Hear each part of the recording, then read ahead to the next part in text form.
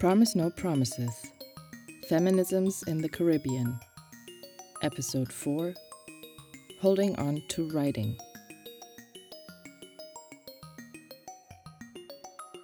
The podcast Promise No Promises opens a new chapter called Feminisms in the Caribbean. This series of 4 new episodes arises from conversations between curator and writer Sonia Fernandez-Pan and art practitioners from the Caribbean region.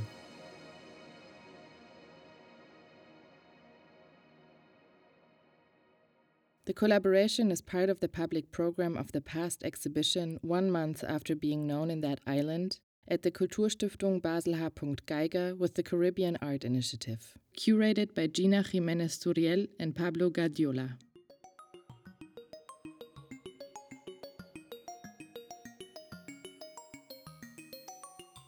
The changeful history of the colonization of the Caribbean has left deep scars that are still present today. This is best known by artists and cultural practitioners who work in their own way on an identity of its own for the Antilles. The term Caribbean here is used primarily in a geographical sense to help overcoming local antagonisms between different political systems, languages, and cultures, while allowing artists of all origins to exchange ideas and thus work together on a Caribbean identity. This series of podcasts aims to engage with the plurality of voices from different backgrounds to think with them on the diversity implicit in the notion of identity.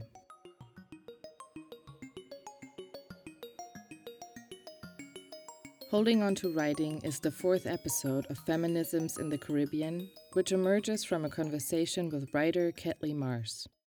Poet and novelist in 1999, she published Un Parfum d'Encens, her major collection of poetry and short stories. A few years later, she published her first novel, Cassale, which delves into rural life in Haiti. Among the various novels she wrote since then are L'heure du bride, Aux frontières de la soif, Savage Seasons, and Je suis vivant. As Kathleen herself will say in an interview with Janine Herman, the English translator of her novel Savage Seasons, Haiti is at the heart of her creation, being a pretext for her relationship with words, her fondness for storytelling, and the exploration of the human soul.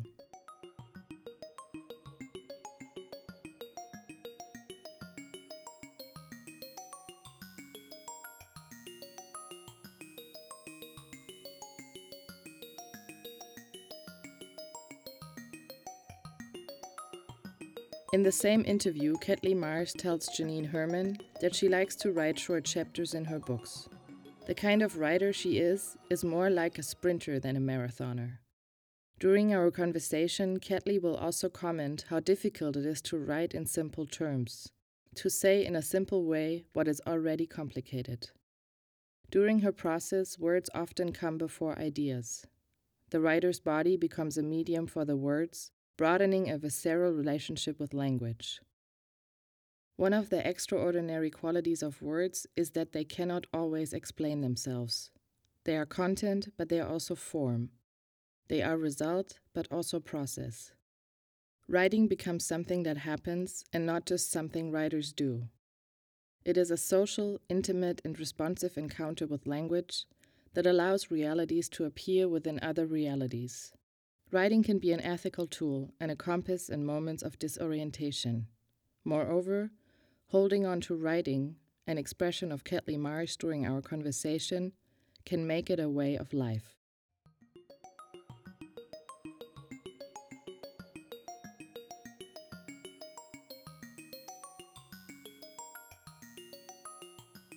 To start our conversation, I proposed to Kathleen to trace together a sort of beginning for her writing. She will go back to times in her childhood and adolescence, narrating how her writing is intimately linked to many readings of those years. Not only do all things begin amid many others, but some passions materialize in others. For our conversation, Kathleen shared with me some of her stories translated from French into English and even into Spanish. The rhythm of her short sentences provokes in the reader a constant curiosity to know what comes next. They are stories that open with very direct sentences that are a prelude to situations to come. They could be a story in themselves for all the images they create in the reader. I am thinking, for example, of the sentence that begins her story, Anna and the Sea. She is going to kill him. When asked about the biography of her words, Kathleen Mars will use a very brief phrase that contains the past as well as the future and the present of ideas. One writes as one thinks.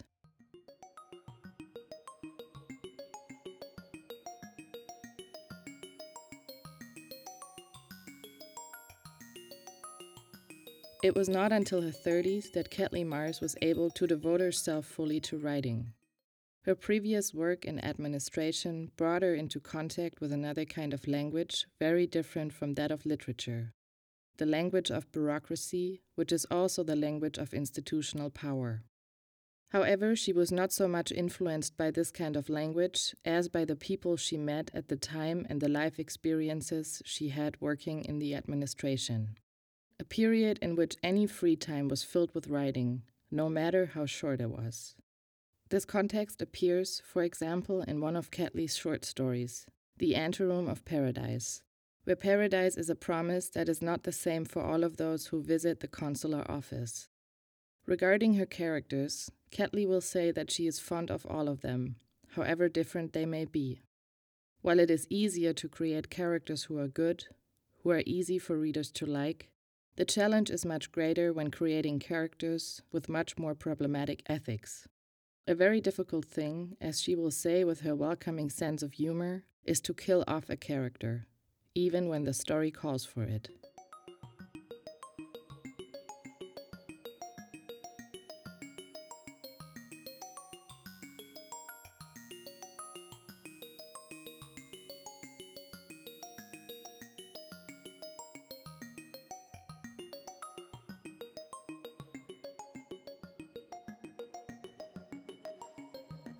This conversation with Kathleen Mars took place in November of 2022.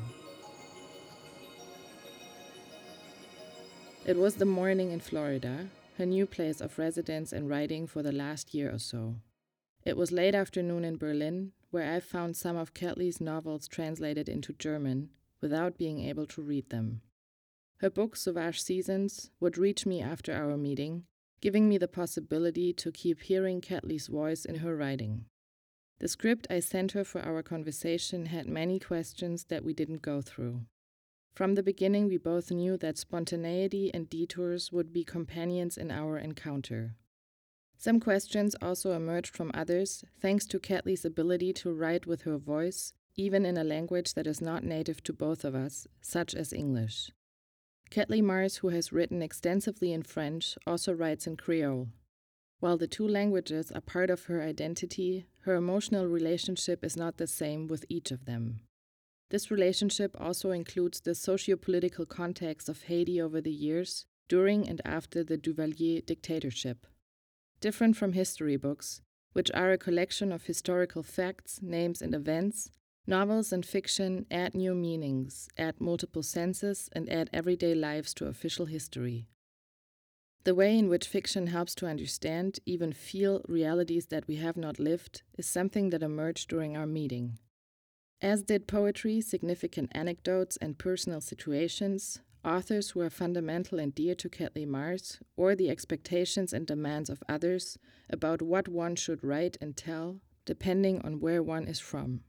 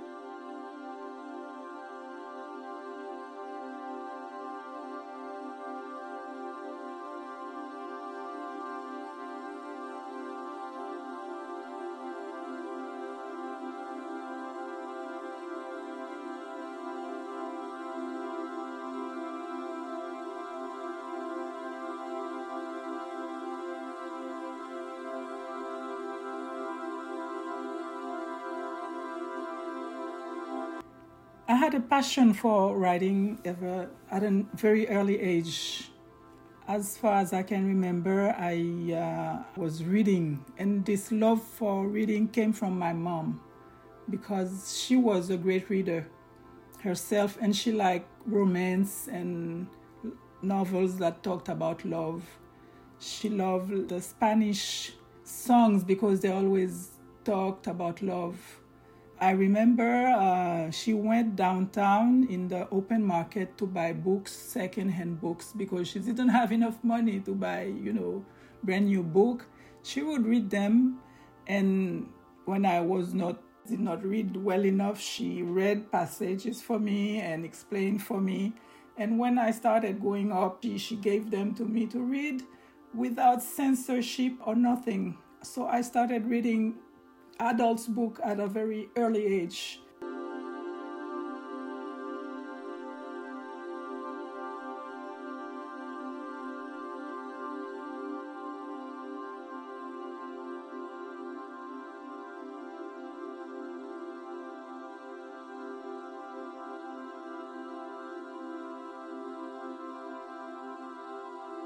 But when I was little, I remember I had my cousin Annie, who was the only daughter of her parents, whereas in my family, we were like 5 kids. Annie was spoiled by her dad, and she had everything I wanted to have, and mostly books. So I loved to go spend the weekend over to her place just to stay in a corner and read and read and read. I was a little bit envious of her for having everything I wish I could have. But still, I was happy to have the opportunity to read all those image books that Annie had and that I could not afford.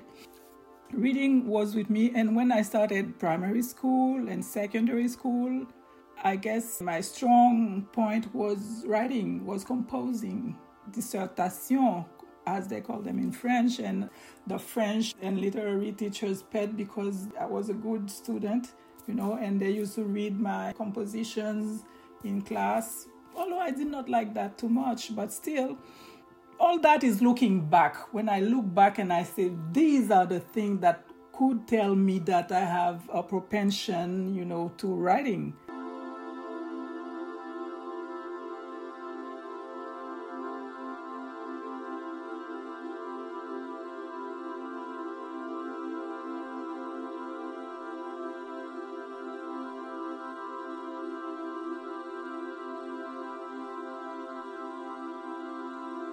I also remember being fascinated by the writers themselves because I was wondering, but how can someone write 100, 200, 300 pages and go on and find things to say? What's in their head? What's in their hearts? What's in their lives? How can they do something like that? To me, the greatest realization in my life would be one day to have my name written on the first page of a book. That would be the craziest and most beautiful thing to me. But, well, at this time I was a teenager, and little did I know that it would take like 20 years for this to start to happen. So it was just wishful thinking at the time. But I was, fascinated by writers, authors, whether they were poetry or plays or novels, mostly novels. So my story with writing began at an early age, but it's only a little later that I really made the leap of faith and decided, well, I'm starting and I'm never going to stop. It took time to begin because, as everything else in life, I'm a late bloomer. I'm a late bloomer in everything that I do. Becoming a full-blown person, becoming an adult, becoming a woman, becoming a public person, it took time, but once it's there forever. So I don't mind waiting. I'm very patient in life.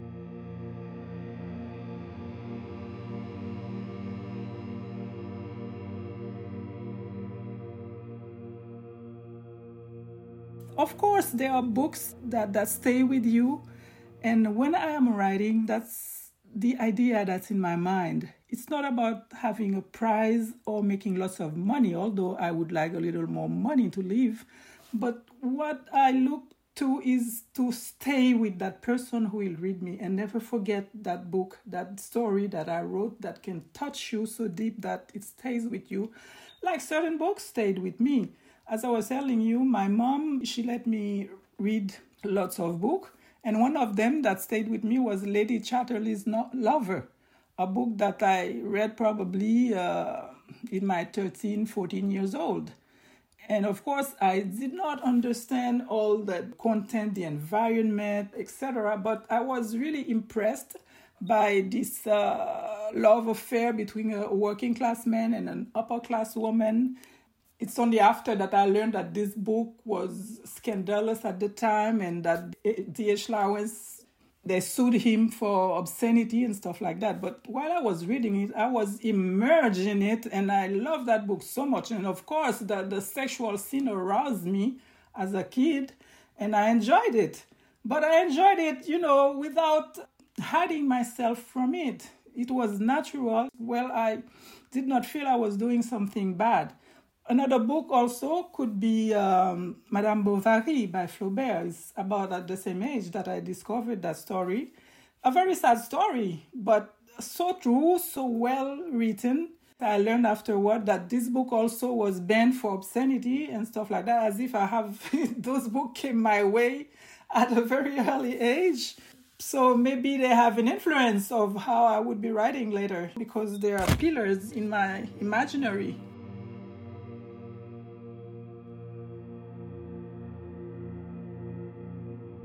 From the Haitian side, the first book that I read that really made an impact on me was Gouverneur de la Rosée, Master of the Dew. That's how they translated in English by Jacques Roumain. This book changed the way I look at Haitians, my perception of myself as a Haitian and what we called the paysans, the lower class citizen, how we perceived them when I was much younger. I'm from the capital, Port-au-Prince. In our little middle class society, we were kind of snob. We snob people coming from the countryside, people from the province. We thought that we were better citizens or more smarter, or I don't know where these ideas come from, but we just received them and proceeded with them. So when I read Jacques Roumain's Master of the Dew, it's an eye-opener because it's what they call the roman paysan. It's a story happening in the countryside, that guy coming back from Cuba and who is going to change the life of his little village with his ideas and his love for that woman that he meets. I could see that those people, well, they had a soul. They were so profound. They were suffering. They had joy. And they even felt feelings much more, how would I say, of better quality than I, my poor self, in my little suburban outfit and stuff like that. So it changed my perception of the country and also gave me an idea of the social gap that exists in the country.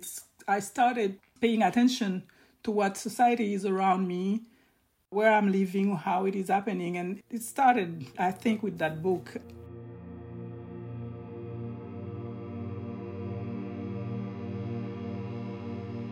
I'll talk about a last book that was very important in my career. Is Marie Chauvet. It's a Haitian woman who wrote Amour, Colère, Folie. It's her, how would I say, her most known book, and it's a really pivotal book in Haitian and feminine literature. To me, she's like an extraterrestrial in her time, coming and writing a book like that in the early 60s on the dictatorship of Duvalier, when her husband was a partisan of that dictatorship, not only for the audacity of her subject and the problem, the deep problem of society that she projected and wrote about, the color problem, the political problems, the sex problem in Haiti. Really, Amour, Colère, Folie. After reading it, I felt that Marie Chauvet set me free as a woman, as a creator, as an author. She said, well, this is for you. You go ahead and do what you have to do. You can do anything you want to do. If I could do that when I did it, After I tried to learn more about her life, I'm not going to elaborate on it, but she's a woman who had a harsh life. Her books have been destroyed by her husband. She had so many dreams of, being a famous writer, but those dreams never came true. And I have read part of her correspondence with Simone de Beauvoir, who read the first manuscript of Amour, Colère, Folie at the time with the editor Gallimard. They exchanged some letters and I read some of them. And I could feel her thirst to realize herself, to be free to write, to live from her writing, to be known. And I could feel all that because when you write, it's a very solitary endeavor. But once you're done, you want the world to share it. And this could not happen during her lifetime, and it is sad, but the power is still there. And each time you read her, you feel that from her writing. So I think that woman is very important for all of us women writing today. All of us.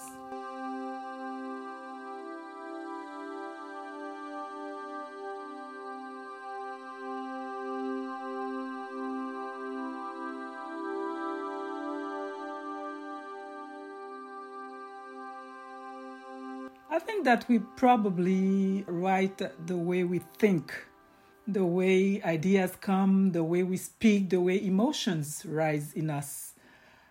Our writing resembles just, I would say, like a painter's painting resemble that person after a while. The colors, the shapes, your imaginary, well, it belongs to you and it's part of you. After a while, well, you are assimilated with what you are creating. I myself, I can compare my writing from my first novel and from the last one.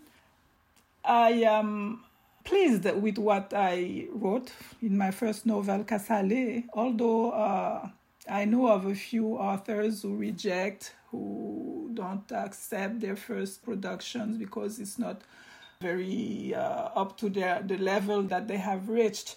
But Casale for me not only was my first experience, but it was written in a moment of my life very, important for me while I was discovering lots of aspects in my life, my spirituality, my traditions. It was really a very intense moment, and the writing at the time reflected what I was living. I stayed true to that book and what I did with it, although I will never probably write another one like that. You cannot write a book twice.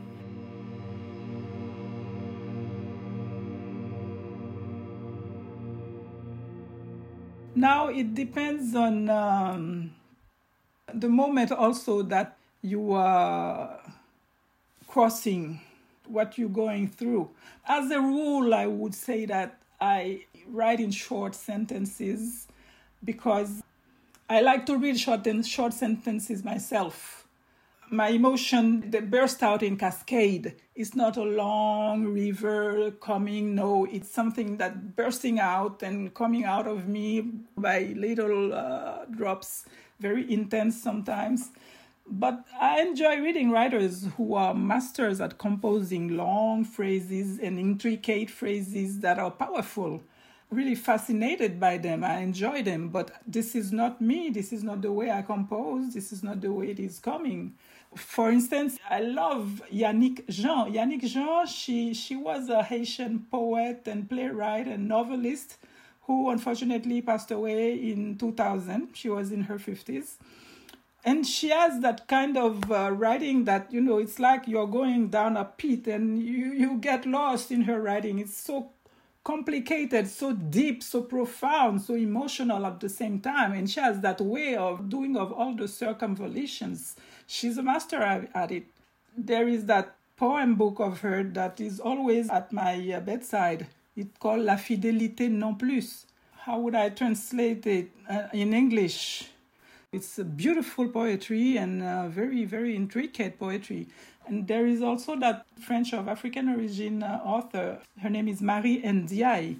She writes those long phrases that, wow, It's like a waltz. At the same time, she can be very sharp and very strong in what she's saying, but this is a rhythm.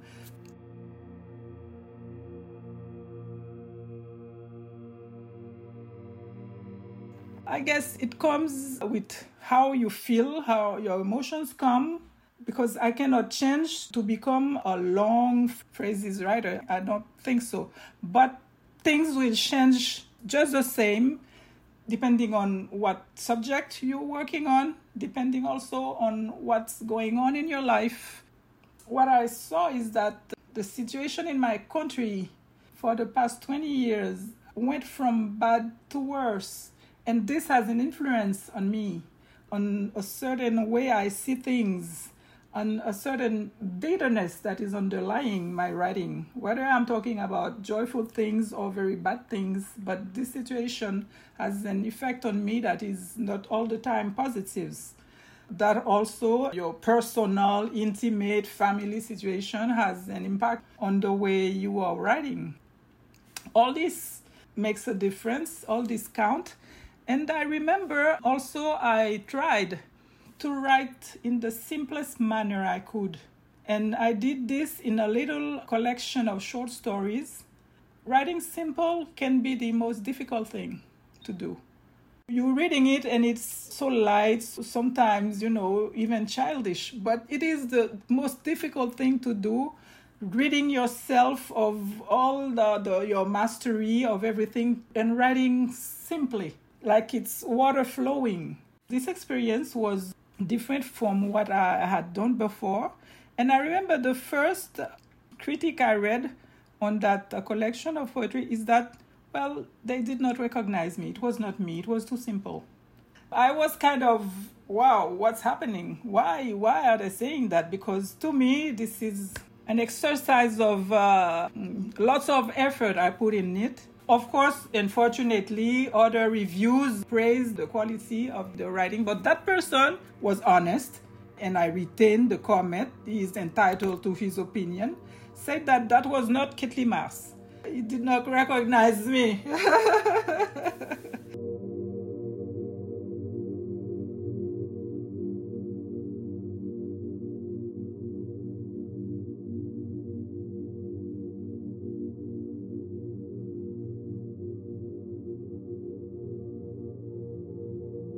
It's something that you have to be aware of. What people see you, how they perceive you, and do not let that influence you, although you have to listen to what they're saying. You have to stay true to who you are also, because they like you so much in such and such novel that they want all your books to look the same, to give them the same feeling, the same emotions that they felt. They all recognize themselves in all your books the way they did in such and such one that is their favorite. It's a kind of caricature. Not long ago, someone told me I have a novel under construction, and that person read it, and he told me, oh, there is not enough sex, for instance. That person would say that there is not enough sex, or I don't feel your punch, and stuff like that. Although it's still a project that can, go upside down in all directions. But still, I said, I understand what you mean. Don't forget it's a project, but also don't forget that you cannot put me in a frame and want me to be that author forever. I'm not the same person every morning that I rise. I'm different. My dreams are different.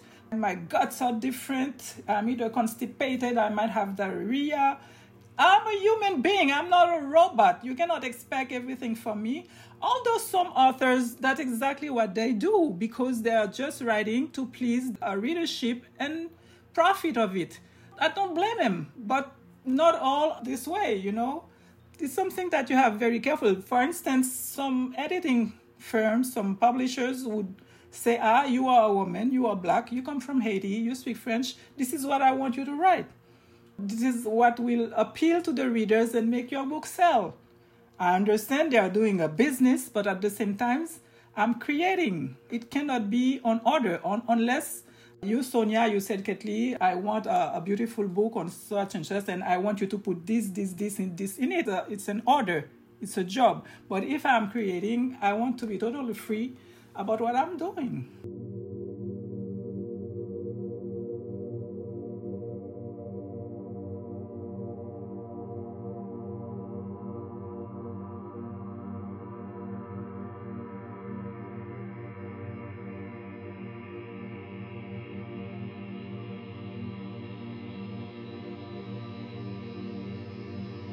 As a black woman from Haiti, they want you to be exotic. They want you to talk about voodoo, for instance. They would want you to correspond to the idea that they have of the Caribbean, of the island, and Haiti in particular being, well, the first black republic in the world and blah, blah, blah. So they expect you to be in that. Like for a long time, Haitian painting was naive. That's all people knew about Haitian painting. We have to be naive paintings, which was a trend back in the 50s. That made sense at the time, but that grew to something else. That's what people in their minds expect from Haitian painting, and also that would be the same for me as a writer writing. So sometimes you have to force yourself on them, and of course it is the quality of what you're writing that will make the difference.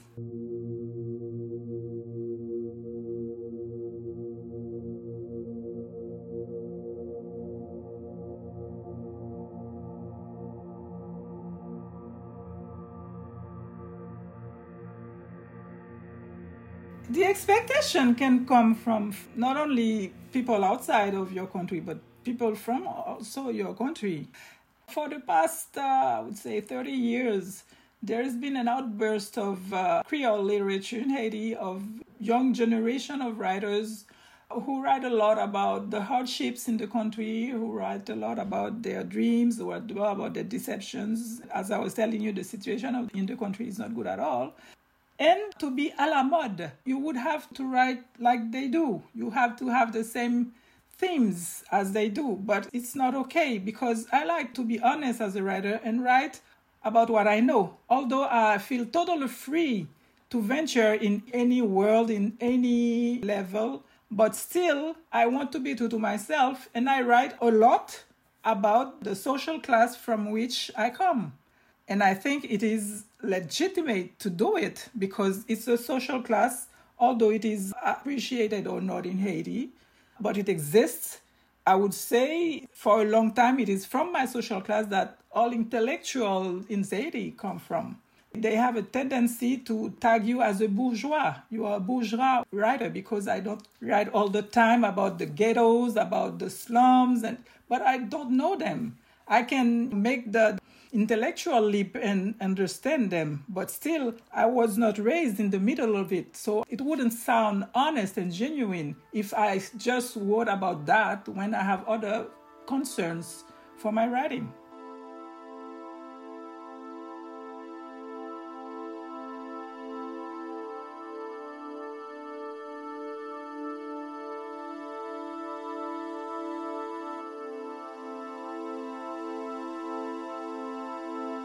I would say there are two things that have an influence on the rhythm of your production. The first one is what kind of writer you are. Are you a bulimic writer, or are you a writer that takes time between every book you write?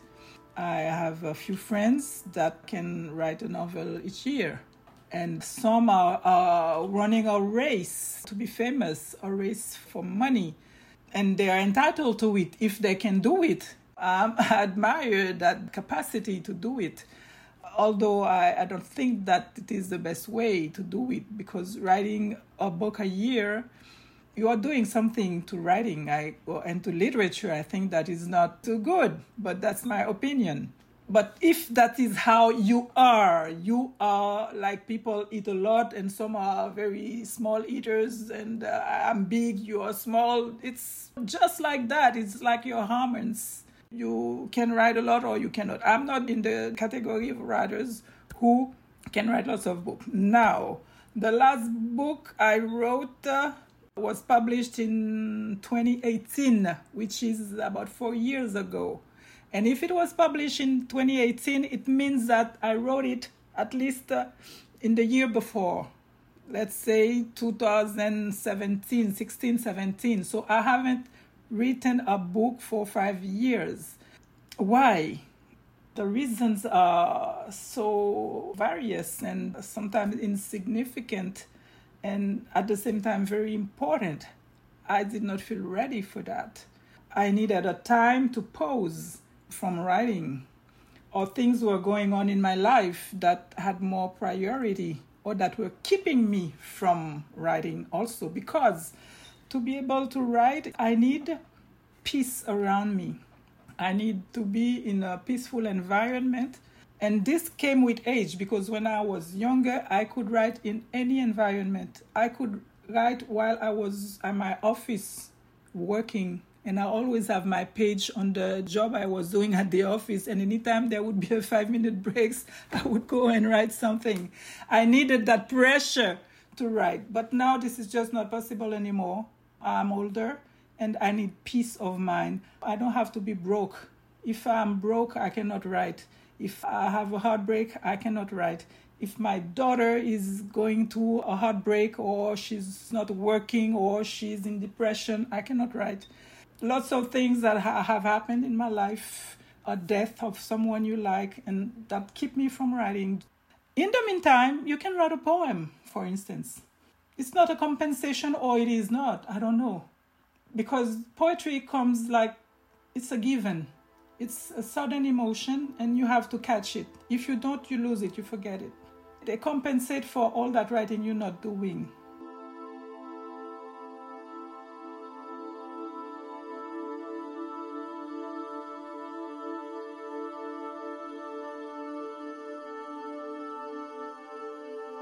I started a novel at the beginning of this year, 2022. To me, it was like a lifeline.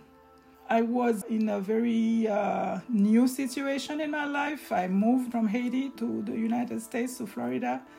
At first, I really was unstable. I hang to that writing to hold on, to move on, to find some stability. And it was at the same time very painful writing and very liberating writing also. That's it. That's how I could see that the rhythm of writing for each writer is different depending on who you are, what kind of writer you are, and also what's going on in your life and what environment you need physically and in your head to be able to start a long-term project.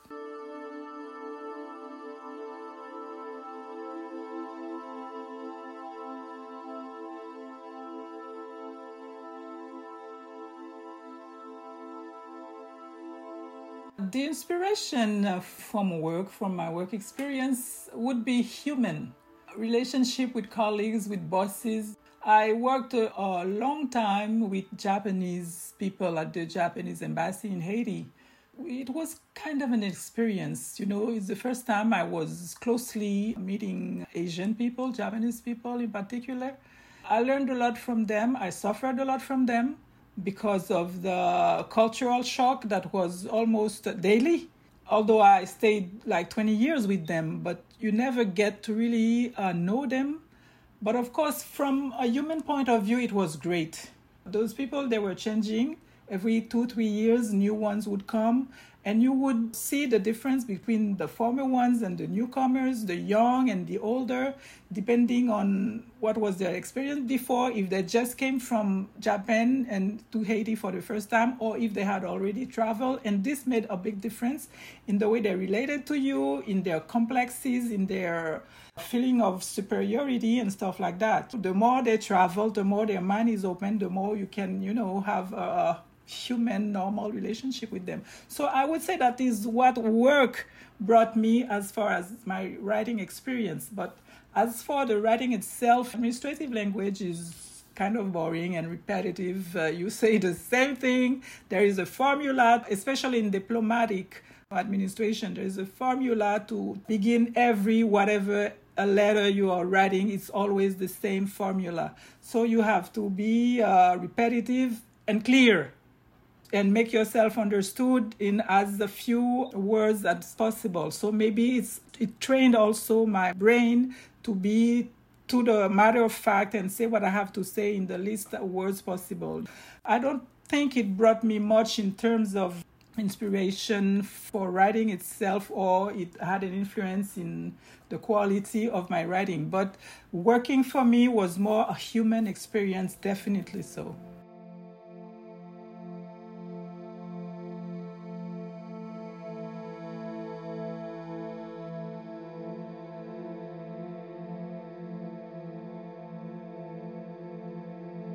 It's not exactly true that I learned French in school. Yes, formally I learned French in school, but when you say French in Haiti, you are touching a very sensitive subject because we are a bilingual country with Creole and French. The discrepancies, the gaps between French and Creole describes the discrepancies and the gaps in Haitian society. Because French is the language of the the colonialism period. That's what we inherited from them.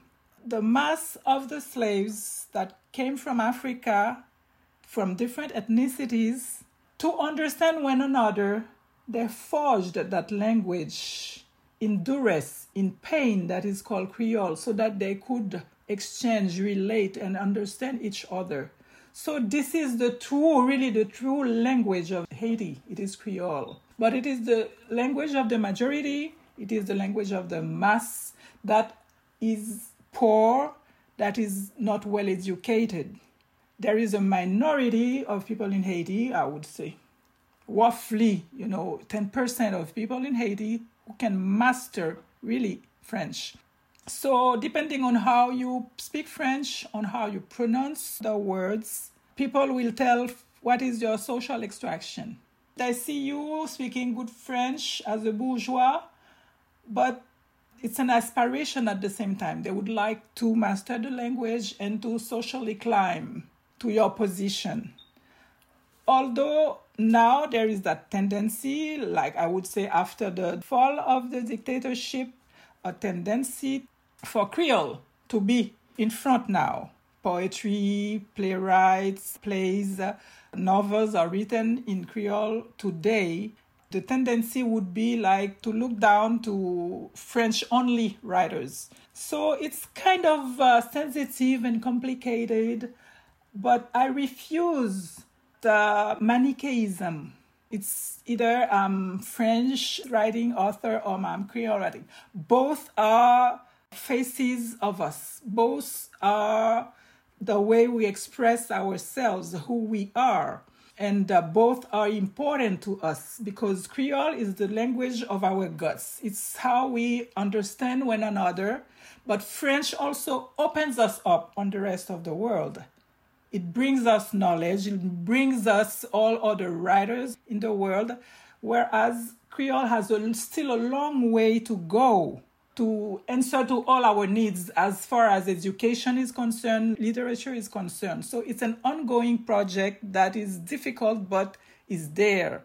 I don't participate in those debates, French over Creole and Creole over French. I write both of them.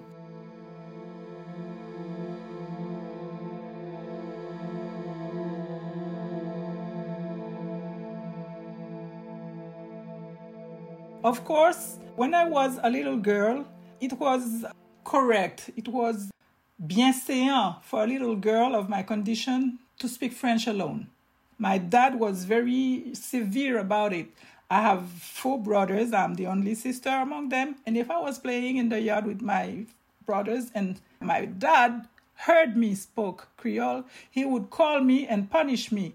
Have me sit at the end of his bed for an hour because I spoke Creole. So it's to tell you that a certain social class in Haiti has a very conscious of itself, and French was one of the pivot of this consciousness. You spoke French, so you are a special person. You belong to the elite. I wonder why I do love to speak French and write in French so much, because I was punished for that language, But still, I took the best of it. And Most of my novels are written in French. But about 10, 15 years ago, I started learning how to master Creole reading and writing, because there is today a Creole Academy in Haiti who has set a standard writing for Creole. So we can share the same rules and the same knowledge about the language. And there has been a proliferation of writing in Creole and beautiful writing in Creole. This is a language that is so perfect to express Haitian feelings.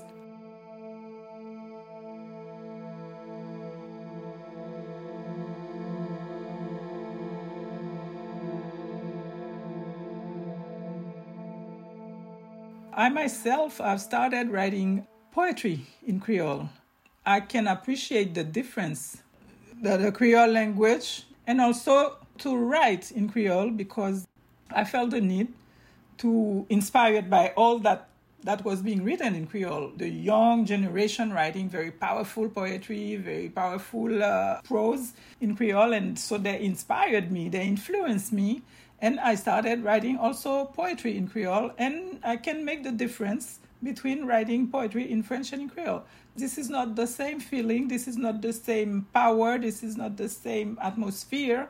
It's hard to explain the difference, but I can feel it. I don't know if I'll ever write a novel in Creole, if I have what it takes for a long-term project to write it all the way in Creole, but I have written for a few years. I had that series that I produced every week on a newspaper in Haiti, and it was for young people.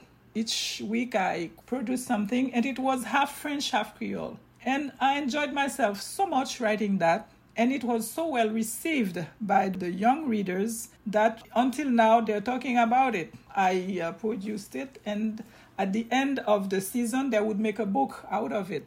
So I have 4 volumes of those writing that essentially 50-50 Creole and French. The idea was to be a reflection of the life of those young people in Haitian society today, their new language, the way they talk, the way they dress, the problems they were facing, the way they love, their drugs problems, school problems, whatever, and in a very funny and spiritually way.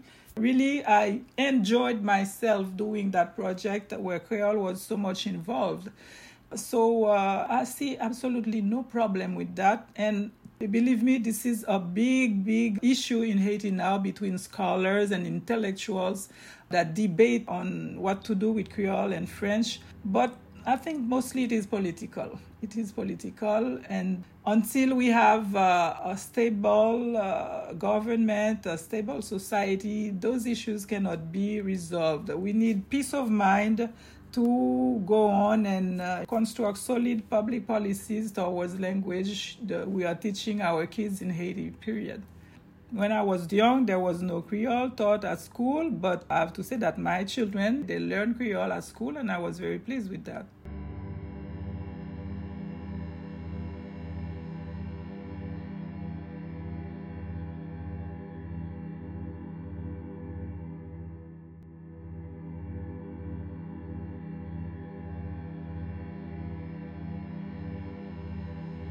Yes, everywhere you go, someone can speak English.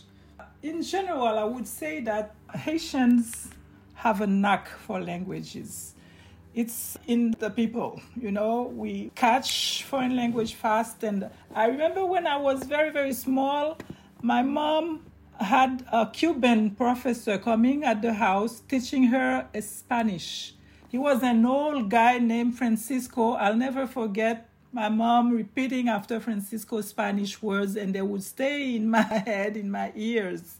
When I was a kid, my mom had by the downtown, close to the sea, a little shop, souvenir shop for tourists, because there used to be cruise ships coming 2-3 times a week. And, a row of tourists, right? People, all pink, all looking the same, flowing downtown, and they would visit my mom's little shop. And I was curious to understand what they were saying, and I was pulling on my mom's skirt. What are they saying? She said, let me sell, let me do my job. I wanted to know what they were saying. And I think that there comes my interest for those two languages, Spanish and English, but I had more opportunities to speak English with time, with my mom's little shop, and also when I started schooling. I love to read English.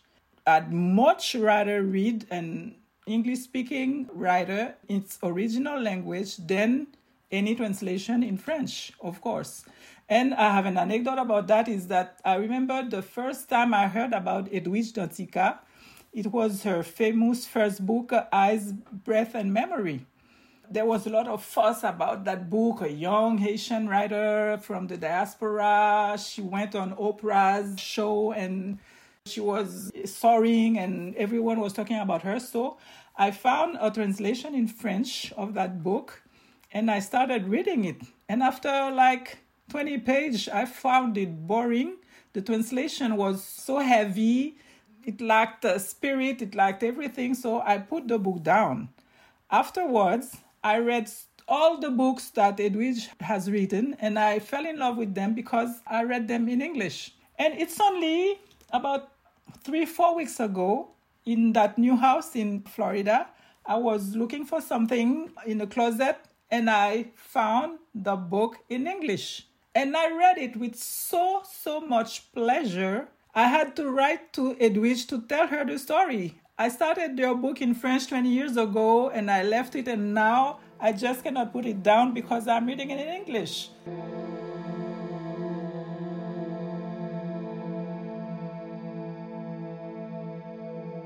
So this is my relationship with English. I like to read poetry. I like to read novels in English. Although English is a little difficult for me to listen because of the strong accent. You know, I'm more familiar with American English. But yeah, I understand it well. I watch a lot of TV in English ever since I was a teenage. With the closeness of Haiti with Florida and the United States, we all have family in somewhere in New York, Brooklyn, or in downtown Miami. So our vacations were always either in New York or Miami. On TV, it's always sometimes American films that we watch in English sometimes. Yeah, I'm very familiar with this language and I like it. I enjoy listening to it, and I'm very happy when I can follow a very deep conversation or conference or whatever in that language. And I say, my God, it's miraculous to be able to understand another language. I wish I could do the same with Spanish, but I like practice. I should go and stay in a Spanish-speaking country for 6 months and catch up with what I learned in school.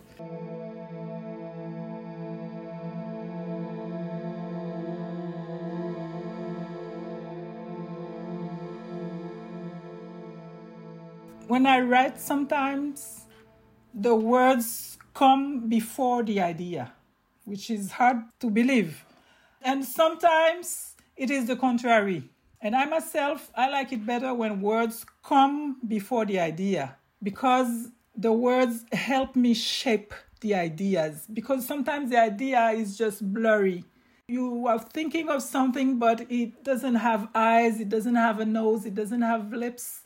And the words come and they help you, they guide you, they just flow.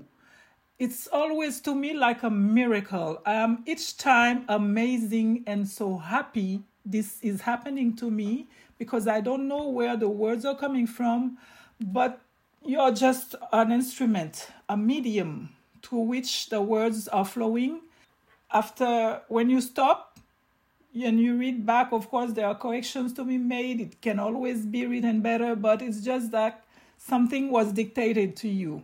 The things, they just kept entwining with one another to make your idea become real. So that is my relationship with word. And to do that, you have to be open. You have to let yourself go. It's like in love making. You have to let yourself go.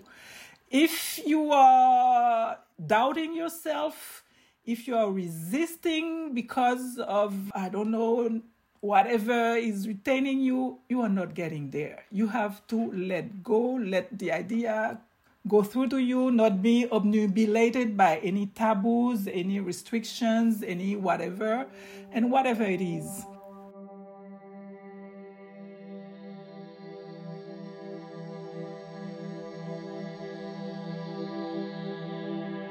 Writing has given me a hunger to understand Haiti more and better, to understand its story, its culture, its traditions, its spirituality, its social codes.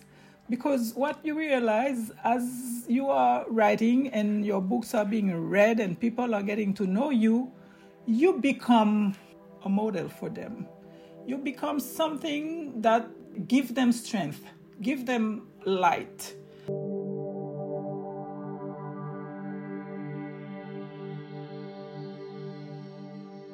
I remember after reading my book, after writing Saison Sauvage, Savage Season, which is a story that is taking place during the dictatorship of Duvalier in the early 60s.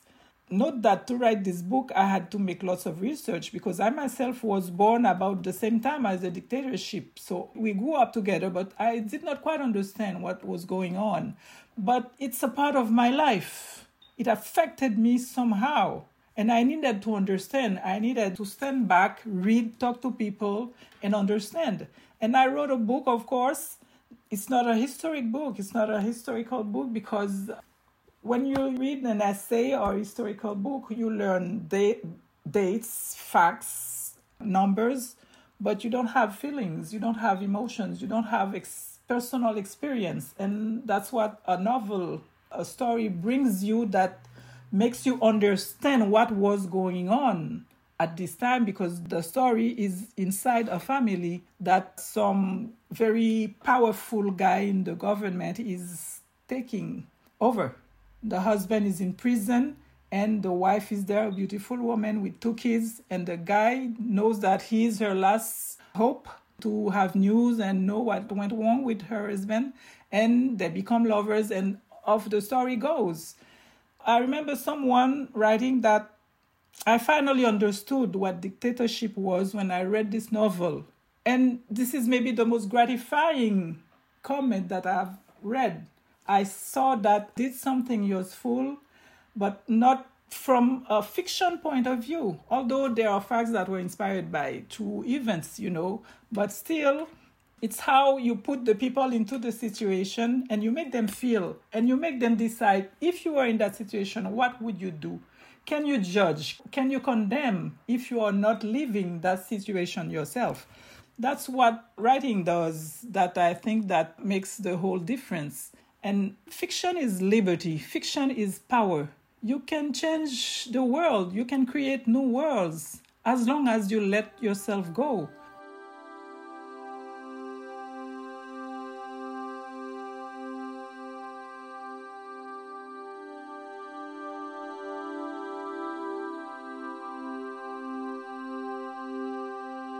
The relationship between fiction and in reality is very thin because they are entwined.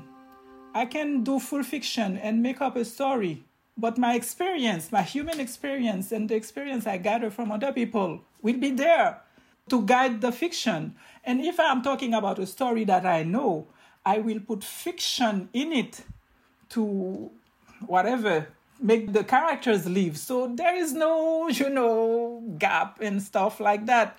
It's exactly what happened to me in my novel, Je suis vivant.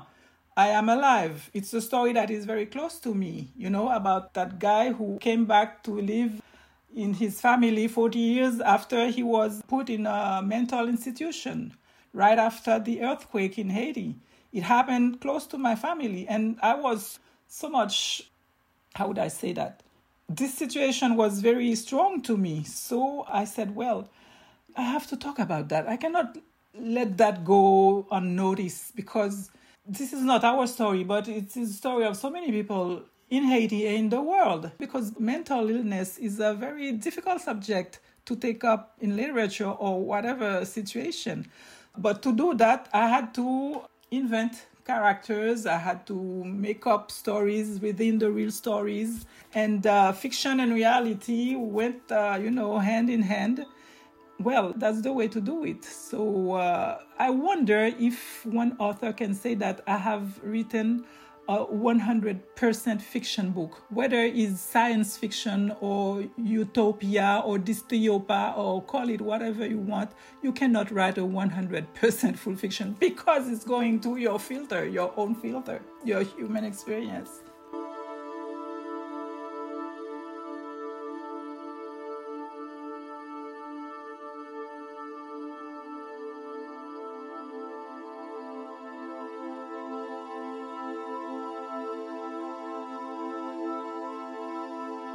I usually like all my characters, but I like some more than others. I like Sophonie in Casale because she kind of personalized me in my experience with discovering that place where my grandmother was born and where my family was very close to their spirits of the family. I like Niova in Saison Sauvage, that woman who has to use all that nature has given her to save her family. I like Emanuela in L'Ange du Patriarche. She's a woman who is living a very functional life, and all of a sudden she's in the middle of a spiritual warfare and she has to react. Some I feel are better created. Some are more attaching, whether in the good or in the bad sense. But creating good character is easier, I would say, from my experience. Creating villains or persons that are cynical or calculator or obnoxious is not easy because we like nice people. But they are very important. And one thing I've discovered, killing a character is difficult. I remember I was writing L'Ange du Patriarche, and there is that young guy, Alain. He's the son of the main female character. And it was obvious the way the writing of the novel was going that Alain would have to die. But I was in such a debate with myself. It's not possible. It's like killing my own son. What's going on? What should I do? What twist should I give to the story to avoid him being killed? And it was a big problem I couldn't make up myself. And I decided, I called my daughter Tessa, who was traveling somewhere. And I said, Tessa, because she is my first reader. And I said, I don't know what to do with Alain. The way the story is going, Alain has to die for the story to stand. But I like him. I cannot do this to him. And she said, Mom, kill the guy.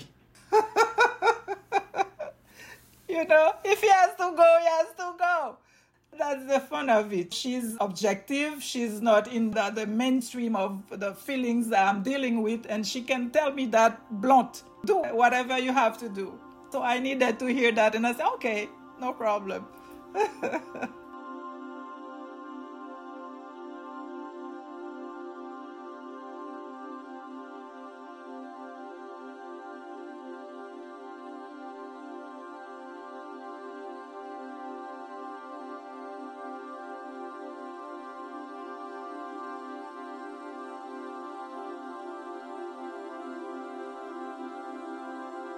Especially for myself, I don't like story with happy ending all the time. Life is not happy ending all the time. I'm sorry. You make with what you have, but most of the time there are no happy endings. It's mitigated. It's some good, some bad, or sometimes very bad, but we overcome. I don't like stories that are all the time everybody is nice and good and they got married and they have so many kids. I don't believe in that. I'd rather leave the story open and let the reader decide of the fate of the characters. At least I would do that instead of making everybody happy because it was too hard for them all the way to get there and then it finishes in a bad way, I'd rather leave it open. And you know what? People are very concerned about those happy endings because in that Saison Sauvage book, I remember at the end, the family is fleeing the country and they are crossing the frontier from Haiti to the Dominican Republic. I leave the story there. I didn't say what happened to them. So the reader will decide, could they be saved or did they kill them because they were being chased? I would meet people in the streets, at the supermarket, wherever, in the office, and they would tell me, but what happened to them? We need to know what happened to them. You cannot do that. I tell them, well, you do whatever you do with them. Whether you like them or you hated them, you will decide of what happened to them.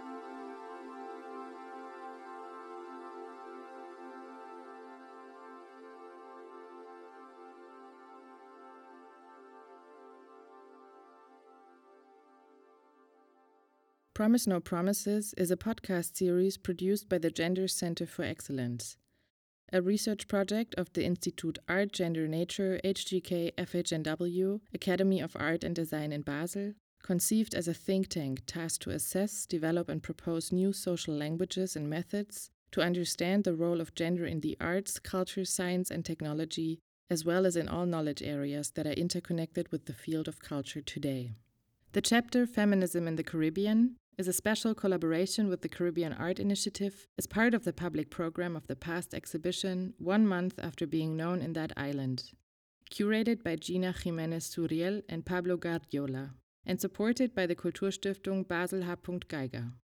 The Caribbean Art Initiative is committed to contemporary art that is related to the Caribbean and supporting the creative and cultural exchange between the Caribbean region and the rest of the world. If you're interested to get more information about further podcasts and events related to this project, please visit dertank.ch or subscribe to our newsletter at info.kunst.hgk@fhnw.ch.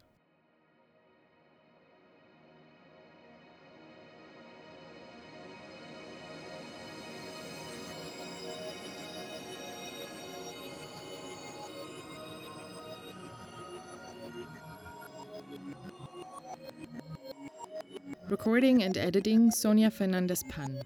Final editing and voiceover Elena Zieser. Music S. McAvoy. Research team Tabia Rothfuchs and Marion Ritzmann. Press and communication Anna Franke. Technical support by Esther Hunziker, Karin Bohrer, Konrad Siegel and Chris Handberg. Copyright by Institut Art, Gender, Nature, HGK, FHNW and Kulturstiftung Basel H. Geiger 2023.